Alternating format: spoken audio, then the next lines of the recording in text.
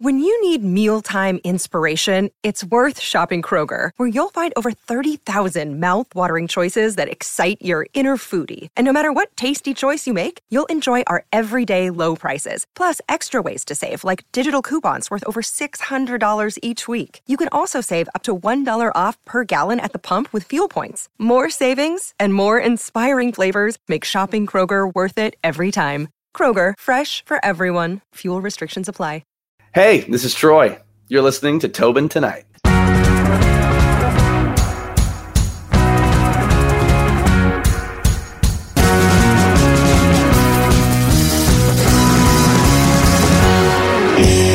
Troy, how happy are you to be on this podcast on a scale of 1 to 10? I'm a solid 8.5 to 9. Yeah, that's fair. That's fair. Don't want to have the bar so high where you're like, dude, I had nothing else left to do today. I am obviously on here for this. Been dreaming of this moment for my entire life. I would be concerned. I would have to call you and be like, listen, Troy, like, don't worry. There's obviously other things you can do. It's like, are you sure, man? And the first thing I want to ask you, growing up, were you a very like artsy kid, or like were you involved in sports? Because I feel like a lot of the artsy kids are more or less like never picked up a hockey stick, never bounced a basketball, but they knew at a young age, like, this is what I want to do. Were you that type of kid? I was kind of a jack of all trades. Oh, nice. So I played football, soccer, basketball, baseball. I was on a swim team. I did a bunch of stuff. And then at the same time, I loved to sing and act and do all of it. But my sport when I was younger was skateboarding. Okay. So like I would skateboard a lot, and it got to the point where football and everything took up a lot of my summer. And I was kind of like, I don't want to spend my summer every day doing football practice. I'm late to puberty, so I'm like 4'5", and everybody else is bigger than me.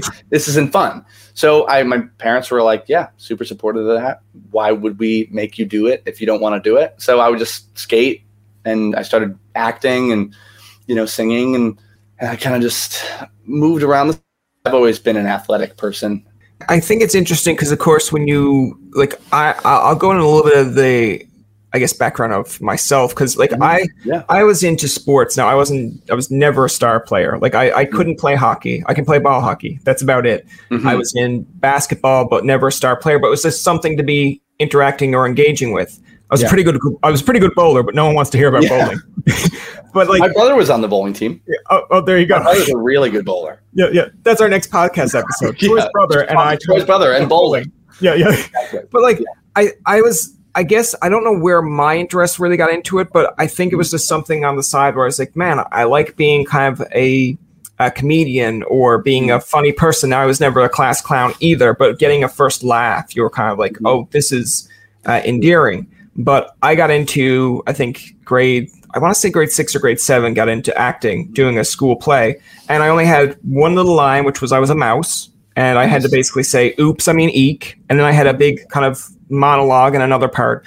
But I was like, okay, this is fun, but it was never really something that drove me to go farther. It does now. Like, I still wish I was involved in acting. Mm-hmm. But like, I'm 12. Just say if I was 11 or 12, I'm at like a junior high level stage where at your age at 12, you're doing like Broadway musicals. Well, but it sometimes still feels the same. I mean, like getting on stage and performing, whether it's for 7 people or 700 people, I mean, it's still, if you enjoy performing, it feels the same. Yes, like that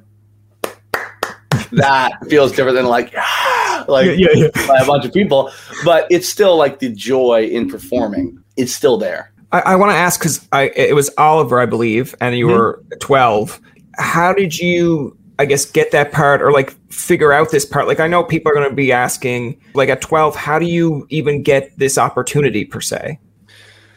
Well, I started acting. I did like school plays, and I did the regional theater around my town, which was the Algonquin Theater. Okay. And I was like Humpty Dumpty and Alice in Wonderland, and then I was Kinnicky in Grease, and I sang Beauty School Dropout as well. I was 2 roles, which was kind of weird. Yeah. But so I kind of talked to my parents about like, oh, I really enjoy this. And then I did the traveling kind of holiday troupe at the Count Basie Theater in Red Bank. Yvonne Scully, who was running that, said to my parents, like, hey, he's like, if you want to do this, like, you should get a manager, go to New York and do it because he's got something. And my parents were like, okay. And so we got a manager and kind of was driving to New York every day for auditions. I did commercial auditions for Chuck E. Cheese, you know, all the little, like, those types of things. But with Oliver, I remember I got the audition and I had to sing Consider Yourself as the Artful Dodger. And I went in and I sang the song and they were like, yeah, we like getting those types of auditions are like, they'll bring a bunch of people and then they'll let some people go and some people will stay and then they'll let more people go and other people stay.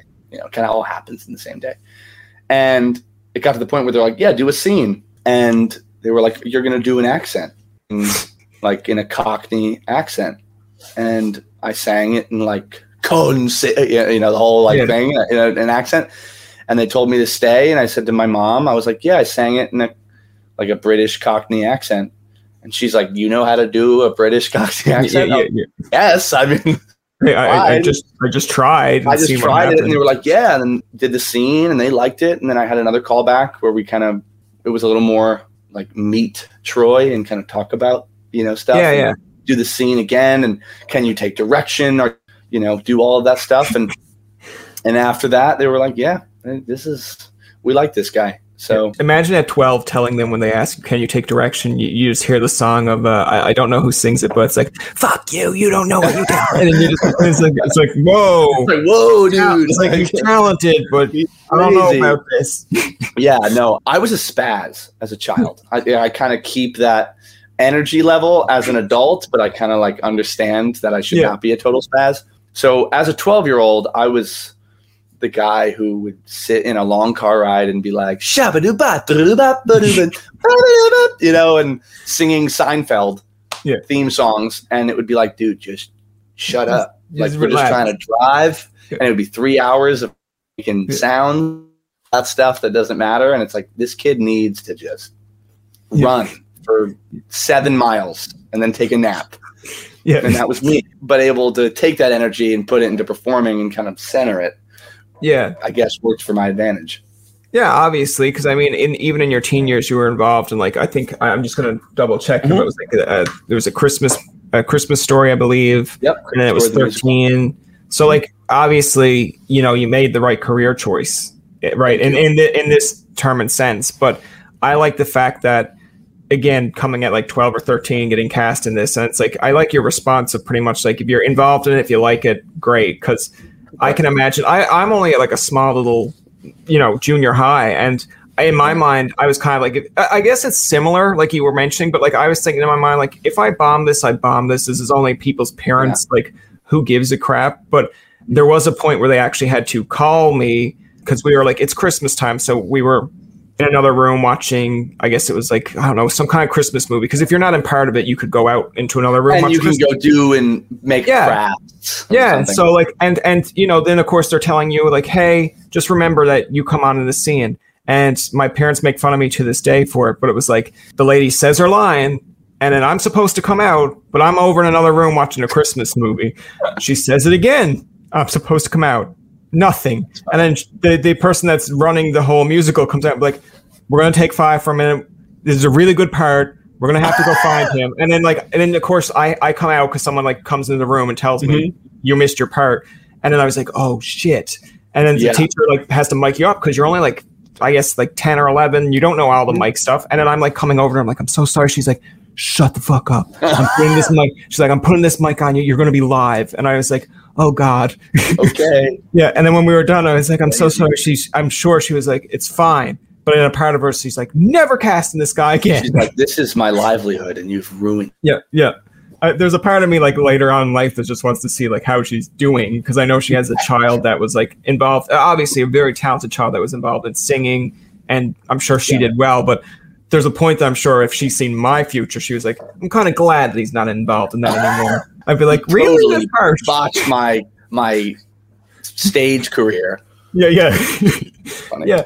Talk to me a little bit now, of course, you know, getting involved in these musicals, like how did you wind up in, say, This Is Us and Victorious? Like, how does this come apart? Because I would imagine, now it could be a little bit past the time, but like, why weren't you in a High School Musical? Why aren't you in these High School Musical remakes? Like, what's going on? I don't know.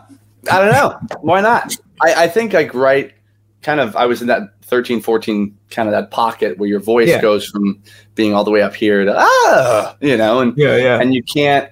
I was like just too tall to Broadway at 14 because you had to be under 5'2". Oh wow, okay. And I was like 5'3", and my voice was changing, and they don't want to cast someone who every night is singing something different because that's not consistent, and they can't you can't package that. Yeah. So I kind of said to my parents that I would like to go to Los Angeles. I enjoyed film and television as much as I love musical theater, and I still do to this day. And I'd love to get back on stage soon. Film and TV were kind of more like, oh, that seems interesting. And at the same time, kind of into the melting pot, that is what was happening. I started writing music. I was kind of like, oh, got to kind of change it up a little bit. My parents were like, yeah, that sounds great. So my mom and I went to California with actually the kid who played Oliver in Oliver. Oh, really? Okay. His family was moving to Los Angeles, and we were good friends. We actually stayed together during Oliver because I was coming from New Jersey and he was coming from Boston. So it was him, his sister, and his mom. So we kind of like were roommates for like 2 months. Great family, like love him. I was literally talking to him and his sister before this. So we were kind of let's play. My dad got a job in Atlanta. He went there. My brothers went to college, and we kind of just like dispersed. So I was in LA kind of training and just meeting everybody and writing music. And I got an agent and a manager out there, and I signed with Innovative. And Innovative was like, well, he doesn't really have any credits. Let's kind of give him a test run and we'll see what he can do. And so first 3 auditions, I booked all 3 of them. And they were like, okay, yeah, well, he can stay.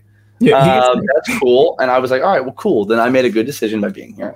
Yeah. And over time, I've had different managers, different agents and such, but kind of growing through that, I was able to be on Victorious and, The Last Ship and This Is Us. And it's just kind of growing into that whole world as well as writing music and kind of building that voice as well. So you're growing into being an adult. You're kind of taking it all in. Yeah, and I hope you don't mind me asking this, but it's like, because of course with This Is Us, you're working with Mandy Moore, and then on Victorious, you've had obviously Victoria Justice and Ariana Grande, or as she has told us, and I don't know why people don't listen, it's not even Grande. I think it's like it's like Grand or whatever. Like she said it in an interview, it's not even Grande, but like I love how I seen this clip once and they were explaining it. I think it was like a UK radio show, and they're like, actually, it's interesting. Her last name isn't actually Grande. Here's the clip. And then they listened to her say her last name, and they still called her. They're like, yeah, but I feel comfortable calling her Grande. I'm like, defeats the point. That's like a Demi Moore situation. Yeah. Where it's like, I don't know. But whatever you want to be called, I'll call you. Yeah, but I wanted to ask you because, of course, getting involved in like they were in it, well, to each their own, but I know Mandy Moore from A Walk to Remember, and I've seen like, the song Candy because I grew up listening to that. And it's so interesting to see her career choice of like, this is the girl that sings Candy. Then she's in like How I Met Your Mother playing a total badass. Then This Is Us. And I'm like all over the place. But like, did you ever get a chance to really talk to these people and say like, oh, I'm thinking of doing this? Or was it more or less like, okay, you guys are on the show. I'm just here. Whatever I can do. But did you ever like pick their brains on any of this kind of stuff? It's a little bit of both. I mean, I know when stepping onto a set, if it isn't my show, I'm stepping into your world. And so I'm here to fulfill what I'm here to fulfill. Yeah. And with Victorious, that's kind of what was my job, was to go and be there and make sure I nailed it and make sure that everything worked well, because it is work. Yeah. It's as much fun as it is, and kind of meeting everybody and being cordial and kind of learning about everybody. It is work. It is a job. And so you do want to show up and you want to be prepared, and you want to be in it. With that said, when you're not filming, it's not like nobody's talking to each other. Yeah. And it's almost like break, and it's like, okay. Yeah. And it's not like that. It's kind of people kind of converse. And Victoria Justice and I share the same voice teacher. So her and I are friendly with each other, just to kind of talk and just, hey, how's everything been? Like, I love and you love your shirt, you know, it looks so cool. Just very human aspects. And same with Ariana and everybody on set. Really, it was just a very kind of like a family where you just kind of just talk and you just kind of hang out. I didn't get into any deep stuff. I was not here's my song. That's always weird.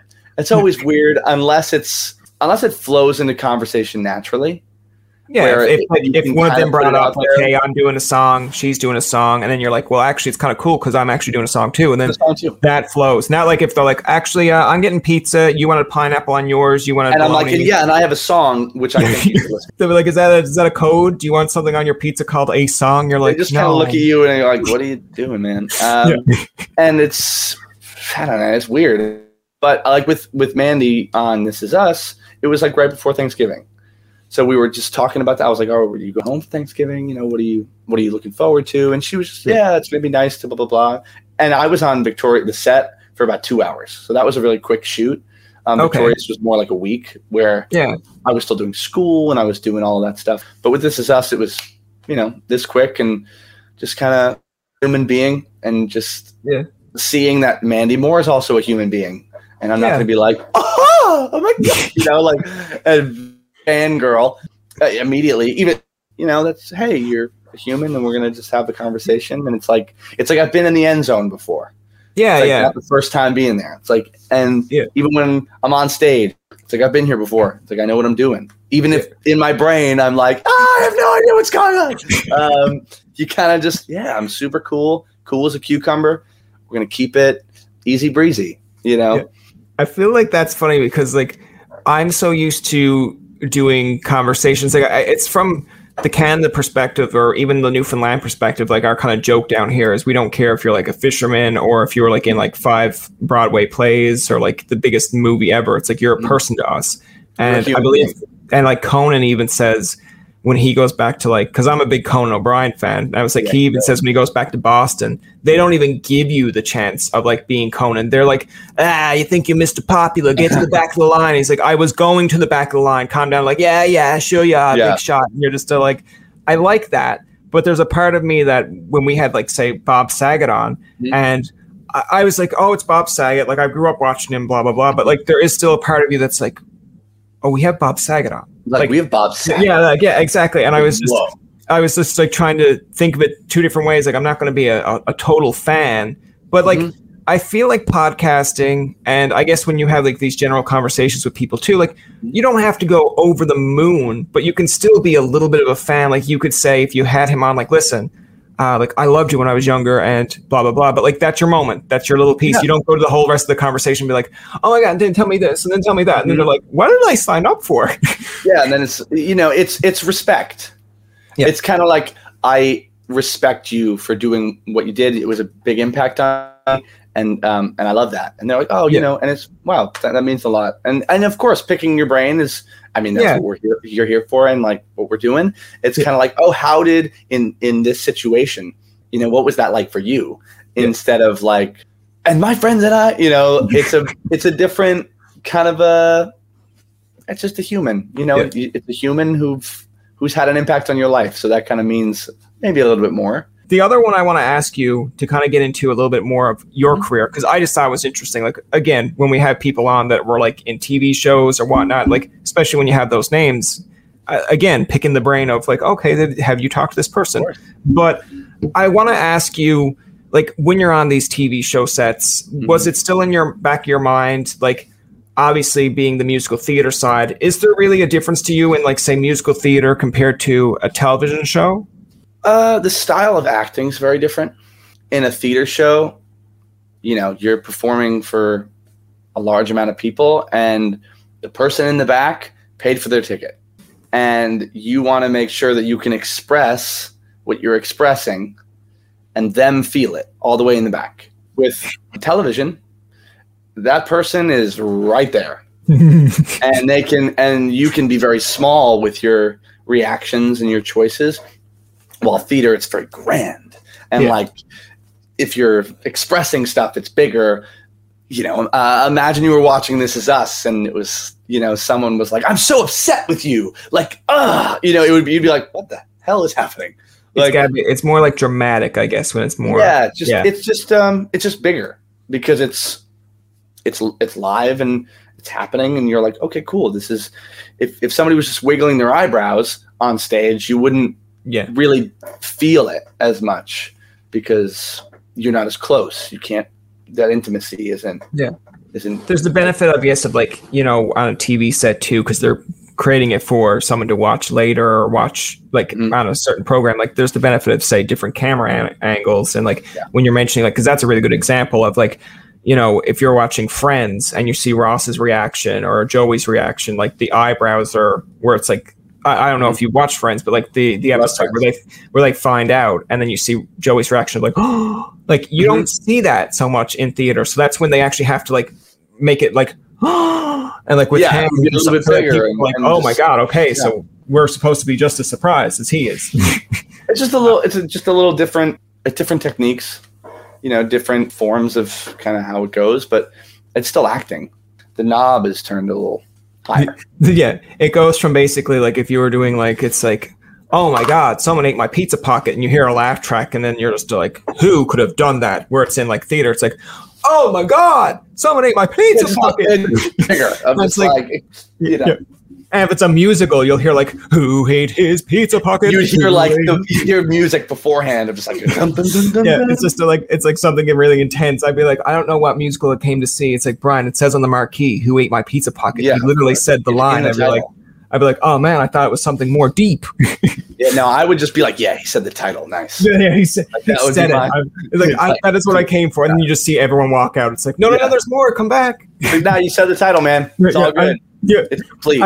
I want to ask, because of course, going from the musical side into the music side, like when did you really develop this interest into music? Because we will talk about Foolish and like other work that you've done with music, but like I want to ask you, like, when did that kind of turn? Because earlier you said you were a jack of all trades. Like, was it always kind of 50-50 music and theater, or at some point where you're like, this one's coming a little bit more valuable?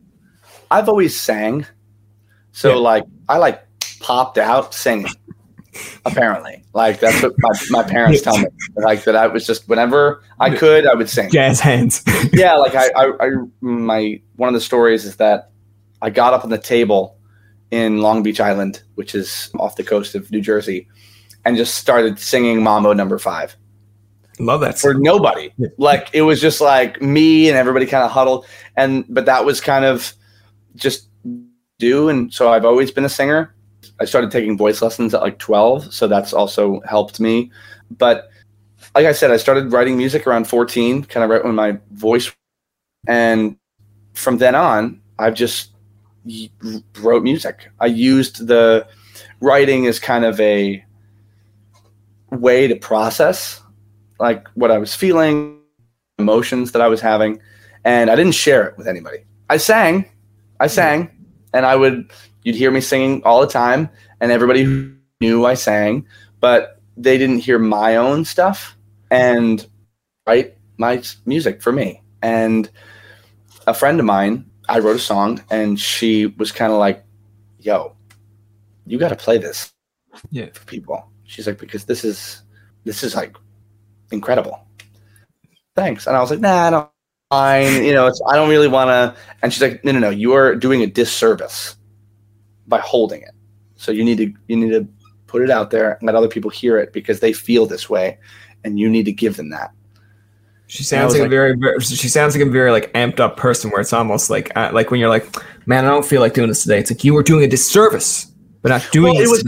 It was really just like a really, you know, a moment, but with two friends where it was just like really pointed, and it was not like I'm gonna move all the bullshit and I'm gonna get away from everything that is outside this room, and I'm gonna be straight up honest with you. I know you're afraid to do this, but you need to do it.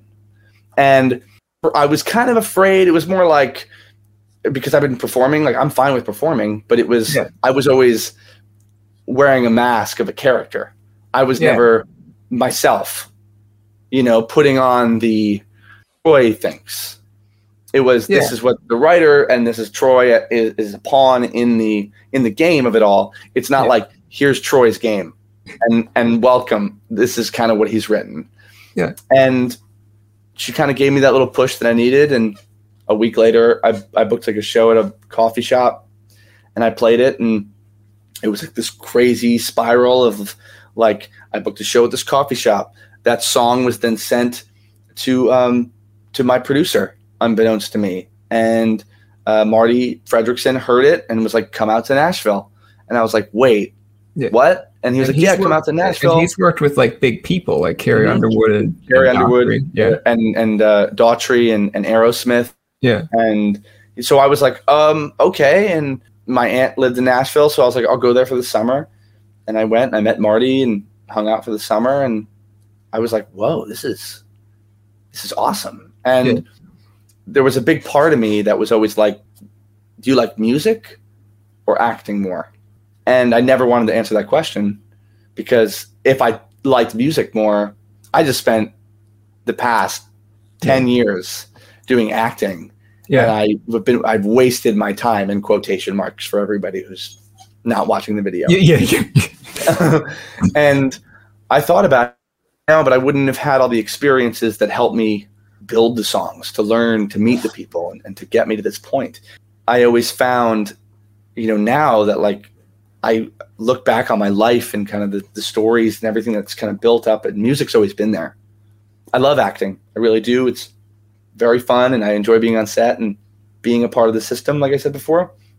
Like in the creation of it all, being part of the system sounds like super bad. I'm part of the system. I'm part of the system. No, but it's like I'm part of like the creative process of movies and television and all that stuff. But there's something absolutely like euphoric about performing a song that I've written, to kind of sing it and to see it connect in a human being's face of like, whoa, I've just changed your world a little bit. Yeah. I like the example that you mentioned where you said like compared like you're just a pawn in someone else's kind of game plan, where when I think of it, of course, it comes to like the sports metaphor where, if you're down by a goal in hockey or you're down by a basket and like your coach is telling you this is the game plan, and then you do that game plan and it doesn't work out. It's like, well, I did his game plan. That wasn't mine. So it's almost like you have some kind of a get out of free jail card or something. But like when you're the one who then drew up the play and you're the one missing it, it's like, this is make or break. Like I did this. Like hockey, if I'm the captain of the team in ball hockey and I'm like, all right, this is the play I want you to do. And if that doesn't work, it's on me. But if just say someone else says, actually, we're going to do this play, and then it works out for them, I'm like, God damn, like great. Like it worked out for you. Good. And it's kind of like, okay, instead of hockey, I'm making my own game. And this is the game that we're going to try to sell to millions of people. Nobody knows the rules to this game. There's semi-rules. There's guidelines. Yeah. I have to get points by doing something. Yeah. And there has to be an end and a beginning and a middle. And so that's kind of what this EP is. We've made the game. And we're going to go see if the world likes it. I mean, I think they really are, because it's a little different than the games that are being played right now. It's unique and it's like nostalgic, but in a good and also kind of future as well. It's everything. It's classic and timeless. And that's what music and what every game should be. I like though when you said, of course, like when you said about whether you like music or acting better. Like we've had actually a Canadian, I guess, like actor or music on as well, and he like said the same thing you do. He doesn't like the question. It's like, why can't we do both? It's like, I get that, but I like how you kind of elaborate a little bit more of like, I think about it when you go back and think of memorable moments in your life or things that you relate to, like it always comes back to say like a song. Like not that it's anything dismissive of people in movies, because yes, there's iconic roles that you think of, but like when I'm thinking of a sad moment or a happy moment, there's a song that comes to mind, right? Or it's like when I'm thinking of a sad moment or whatever, I'm not thinking of like, oh man, like I remember that time in Mr. D. It's like, no, I'm remembering a song lyric. So that's what it kind of goes to. But people do have like their favorite movies or moments, but I do like you said, the music aspect of stuff touches, I feel like, people a little bit more, just because again, music is a way that we learn things. Obviously, like we even do it to this day where you're saying like ABC to remember what comes after. It's not like ABC, you're like ABC D, you're like, okay, you're getting the melody, right? So music is magic. when you were talking about, of course, your EP and Foolish, like I've actually listened to it a few times before we did the interview, and I was like, okay, I like the sound, but tell me a little bit more about how it came to be, because I read you were talking about having a very supportive family, and I feel like there's a part of that in the funny aspect where they're like, wait, this guy wants to go from New Jersey to LA, and when he's in the back of our car, he's always like doing this. It's like, yeah, get him the fuck out of here. Like, like let him go. That's more peace in the house. But you told in an interview that it was kind of like the whole reason that Foolish came to be was like you were in a relationship with someone that wasn't really supportive of your decisions. Like, explain that a little bit further. Yeah, so I was in a relationship with someone. It was long distance, which is always difficult, and that's nothing against the person. It was just wasn't a fit, and there was a lot there. And when I wrote Foolish, it's like we broke up because I was just at the last ship, and it was just, there are a lot of things when it comes to dating an actor that it is you got to kind of be okay with. Yeah, it's like if I have to kiss somebody in a scene, you kind of have to be okay with it. And it's not like I'm kissing them in the scene and I'm like, oh yeah, I'm kissing this person in the scene. It's like I'm kissing this person in the scene because I'm working, and that's what I have to do. I'm not going to be like, excuse me, the person I'm dating does not like it. Can you imagine just how many movies and roles would be ruined where it's like, okay, the Titanic, okay, you have to kiss, and it's like, actually, I just got out of a relationship with this girl and I'm in another one, and they're like, and she does not want me to do like anything. And it was just, and that was just not, we weren't on the same page about that. As I have grown up and realized what I value in my life, for me, instead of trying to make everybody else happy, I'm going to make myself happy first to then make other people enhance my happiness in a way. One of the things that made me happy, having someone who supported the things I did and me enjoying the things I did. And when I wanted to do something and I was close, like if I've had a few calls, wanted it, and then a significant other or someone in my life being like, oh, well, I don't really want you to get this because fill in the blank. And I'm like, that doesn't help like at all. Like that is not that's like the opposite of a halftime speech of like, we're going to go out there and we're going to not get the job.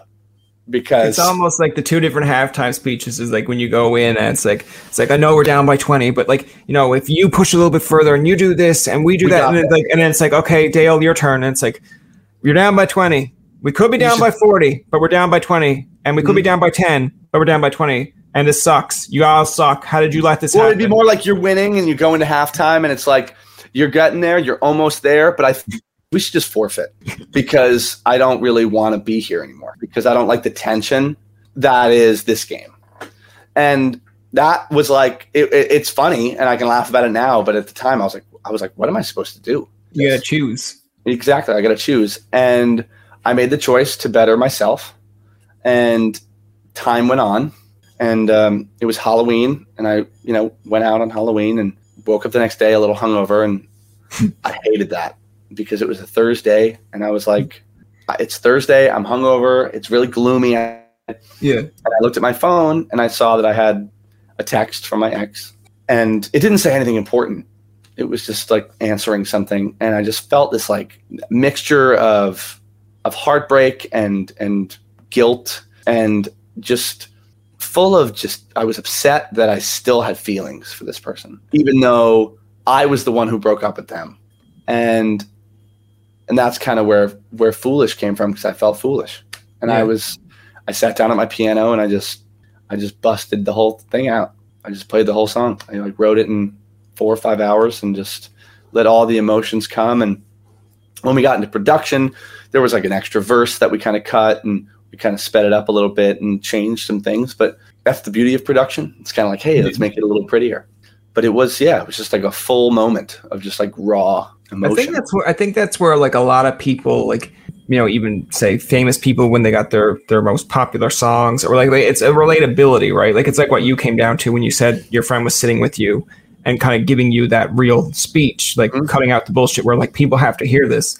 And I think a lot of like young musicians are like when they're first coming out, they're kind of tempted of like, you know, do I want to be this raw? Do I want to put all this in a song? Like, it's funny because I mentioned this on one of our other podcasts that I think it's Olivia Rodrigo. Someone had made a tweet of like, man, I wish I had Olivia Rodrigo when I was like smaller. And then they were like, shut the fuck up. We had Taylor Swift. And then I was like, that's true at the time. And I've said it too, where it's like Taylor Swift comes out with songs about relationships and you have Michelle Branch, Alanis Morissette. And you're just thinking like, okay, like this person's writing this song. And like you're thinking it's for a mass audience because, yeah, that's what they want. But it's basically them telling you their emotion. And if you can relate to it, great. So that's what I think is kind of interesting when you said, you know, you took 4 or 5 hours to write it down.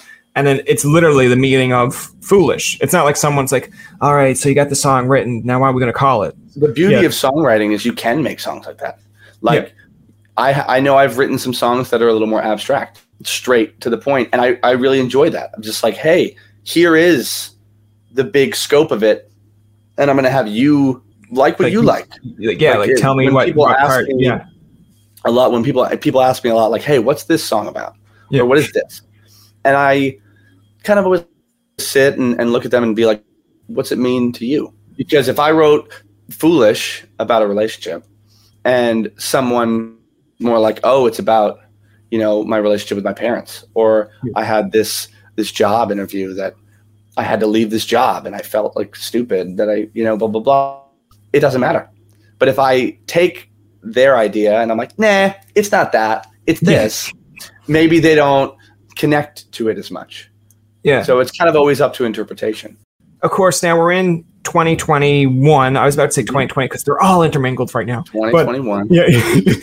Tell me like how you've been handling like COVID and like, of course, trying to create this EP during this time, because I know some artists have come out and said, we will wait until everything is a little bit opened up where we can actually do shows and promote this. But like, how did you get really affected by COVID? It was definitely an interesting time for everybody. I think it was a little bit of a blessing because it helped me focus. And because I didn't have to go to work, I didn't have to, you know, I didn't have any other thing that I could set my mind on to escape, in quotation marks. As much as I want to finish all 15 seasons of Supernatural, I just didn't, I couldn't. I'd like to be productive. And I just came off of 2 shows in New York City the day before the national emergency hit. So I got back and I had the bug to do shows, and I just wanted to do shows. And I was seeing all of my friends do like Instagram Live, and my dad was like, hey, why don't you do an Instagram Live, but like on the driveway and just play for an empty cul-de-sac? And I'm like, you're out of your fucking mind. Like, are you crazy? Nobody's going to be there. Yeah. And I'm going to be playing, and everybody's going to be like, who's this crazy guy singing outside? But of course, that's not how it is. That's always the internal thought that is just the fear and anxiety. Yeah. But when he said it, I was like, you know what? That's actually a really good idea. Even though I was saying all these things, it was like, yeah, that's a good idea. I got to go and get uncomfortable and find the comfort in the uncomfortable and just go for it. And so I did, and I let my neighbors know. I was like, hey, I'm gonna just start playing some music. And they were like, yeah, that's fine. We'll come out and listen if you know. Oh, nice. Whatever. And I was like, okay. So I had, 4 or 5 people, my neighbors, and listen. And I was like, yeah, I'll do this every week. And so over COVID, from April 2nd to October, maybe it was the 22nd, I started doing every other week when my friend Evan, who's Evan Fredrickson, who is my producer's son, he's also joined me, and we kind of just started doing it. And slowly, just people from the neighborhood would just flock every Thursday to this cul-de-sac. And we were socially, of course, we went, create a whole thing. But it got to the point that in July, we had like a July 4th, we're going to do a show. We had 175 people there. Nice. And considering with COVID and everything, and everybody in the neighborhood came with their kids, and it was like a BYOB and a BYO You bring your own chair and you sit down and you kind of just, everybody had their wagons and like people were blowing bubbles. And it was a really wonderful beacon of hope in this little neighborhood on my street, Calvin Court, which is why the EP is called Calvin Court. It's kind of an homage to all the neighborhoods that did this, because I've heard stories of, oh, this person played here and person was playing for the apartment complex. And it's kind of what Calvin Court captures is that, that all the people who and brought hope and created and gave back during COVID and created something more than what they were doing. And COVID gave me the experience to play more. I mean, I did 25 shows over the summer, and that was like more than most people did. And I was able to iron out the kinks and understand what it takes to kind of do more of the performing, but also tuning the guitars and speaking the right amount of time, making sure you don't unplug your guitar while you're playing it, which happened. And it's just like by stepping on the chord, it's those types of things. And then I got to be able to record the EP. I mean, the whole EP was recorded in the COVID era, in quotes again. It was a blessing for me, and I'm glad that nobody in my immediate family got sick. I became a first-time uncle, and that was just I don't have words for how wonderful that felt and how it feels now. And to be like looking at my brother and my niece and my sister-in-law and be like, you made this. Yeah. Like this is, and I love this so much, even though there's no words and I can't, and you don't do anything, but it's like, I love you so much. Wait till I get older. I have a nephew and niece, and there's a point in time where you're like, okay, like, great, love you. And then there's a point in time where you're like, oh my God, like just no, can you just go away? There's no way. She's too cute. She's too cute. Yeah. No, you like I said, you have to wait until like, I think they're like 7. I believe it's like 7, 8 or around that age. And it's like, they're always just, there's moments where you're like, great. Like you think like you idolize me, or like you like great, you always want to be around. And there's other times where they'll like come up to your face and be like, why is this in your room? Why do you got that about? Like, what's on the go? And you're like, can you just not? Can you not? Well, see, the thing about me is, like I said before, I was a spaz when I was younger. So, like, I still have that. Like, hey, why are there 2 guitars on the wall? And why are there fish? And I'll be like, well, because the 2 guitars are like this. And the fish are, and if your favorite color was a different color, what color would that be? Yeah, and I'm like, well, all right, here we go. Let's have a really deep, my favorite color is green. But if I had a different favorite color than my favorite color, it would like, I can combat that, and maybe sometimes I'll be tired, but I don't know. I kind of look forward to that. Yeah, if I did that, they would just come up with more and more questions. I'm just like, I thought I defeated this game, but clearly not. I do like your answer, though, of course, when you said about being named Calvin Court, and because it's interesting. Like, I guess they call it Easter eggs, or I'll call it a Timbit because we're Canadian. But nice. We have bands up here like Headley or the Arkells, and it's like realizing why they called themselves the Arkells, or why it was a band named Headley, or like the one that I was really surprised at, and I was just kind of like, how did I not know this? But like Halsey, it's like her name is Ashley, but she just rearranged it, and then she mentioned about, I think it's like in New Jersey or something. There's like a Halsey Street or something of that nature. I think it's New Jersey, but like I was like, oh, that's so fascinating that this all worked out for you, because I feel like it takes a lot of effort, but then sometimes they're just like, no, man, I just sat down and was like, how can I rearrange this? Like, I came up when I was like younger, when I thought I was going to be like a musician. I was like, I like the color blue, and I feel like I'm a little bit emo at this age, so death. I'm like, combine it, bleth. And then someone's like, that's a killer name. I'm like, yeah, but my songs are not emo. It's like, that's the boom. It's like, it doesn't matter. Yeah. Like, there you go. There's my band name, bleth.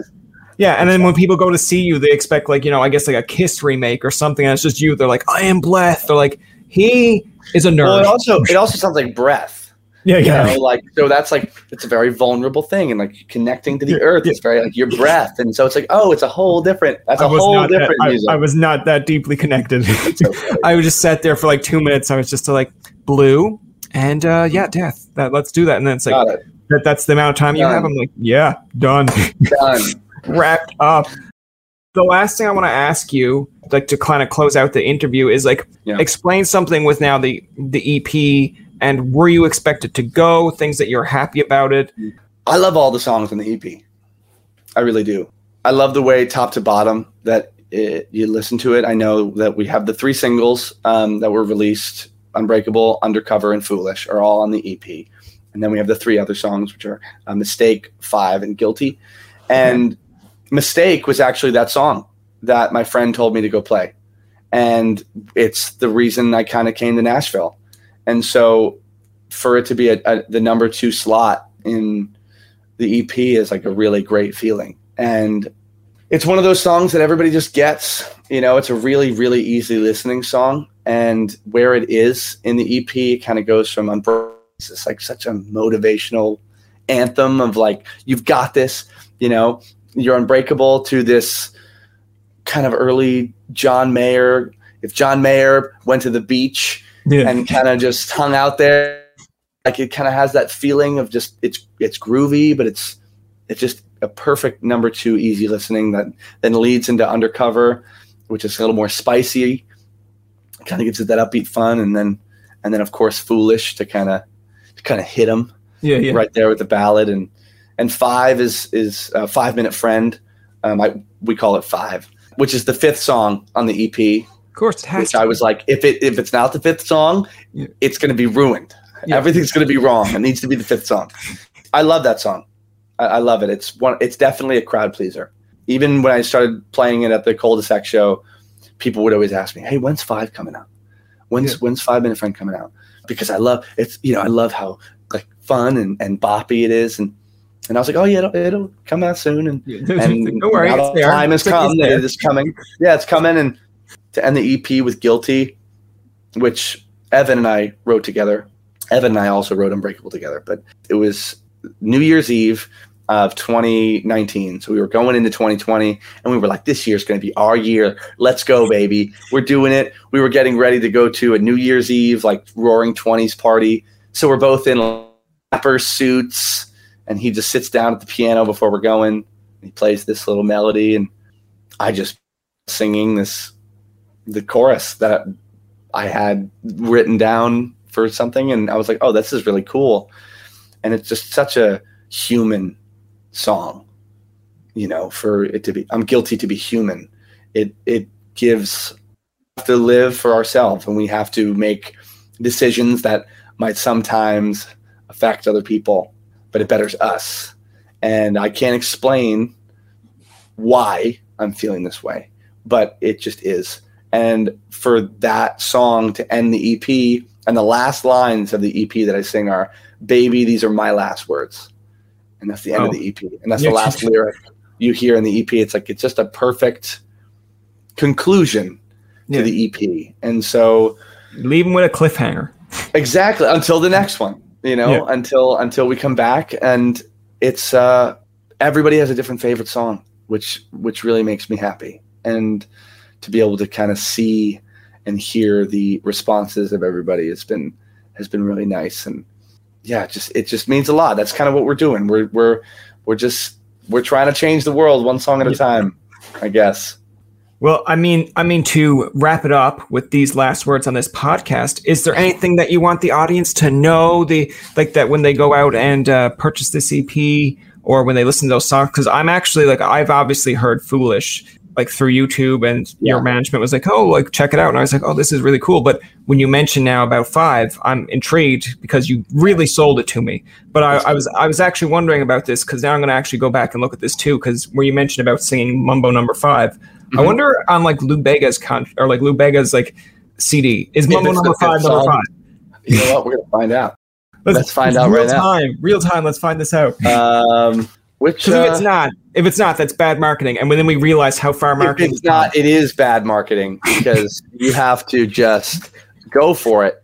I mean, you can't not have a number in a song and it not be that number. Yeah, exactly. Let's find out. It's number 1. Oh man, it's right off the bat. Marketing has come so far. I mean, it is in EP world or album world, the first song you got to come out with a banger. Yeah. So I get that, because that song's a total banger. Yeah. They just missed an opportunity, but that's why we got it. Yeah. We picked it up. We got it. I feel like not that I know a lot. Like I know it's sometimes with an actual record you'll have like I guess 10 or 15 odd songs, but like to me now when I feel like going back in time and seeing any song that has like a number in it and being like, okay, I wonder on their soundtrack was that the number that they have, and if it's not, I'm going to be upset. It's just one of those things that I was like, there's no way that I can put this out and have a song called 5 Minute Friend. And 5, and then in parentheses, Minute Friend, and it not be the 5th song. There's no way. It doesn't make any sense. Yeah. Because I'll get the people who will be like, they missed a big opportunity. 5 and 5. That's going to do it for this episode of Tobin Tonight. Our thanks to Troy for coming on to the show. Remember, you can find past, present, and future episodes on TobinTonight.com, Spotify, and iTunes. Follow us on Twitter, like us on Facebook, and leave a comment or two. For Tobin and myself, this is Jacob saying thanks for listening and good night.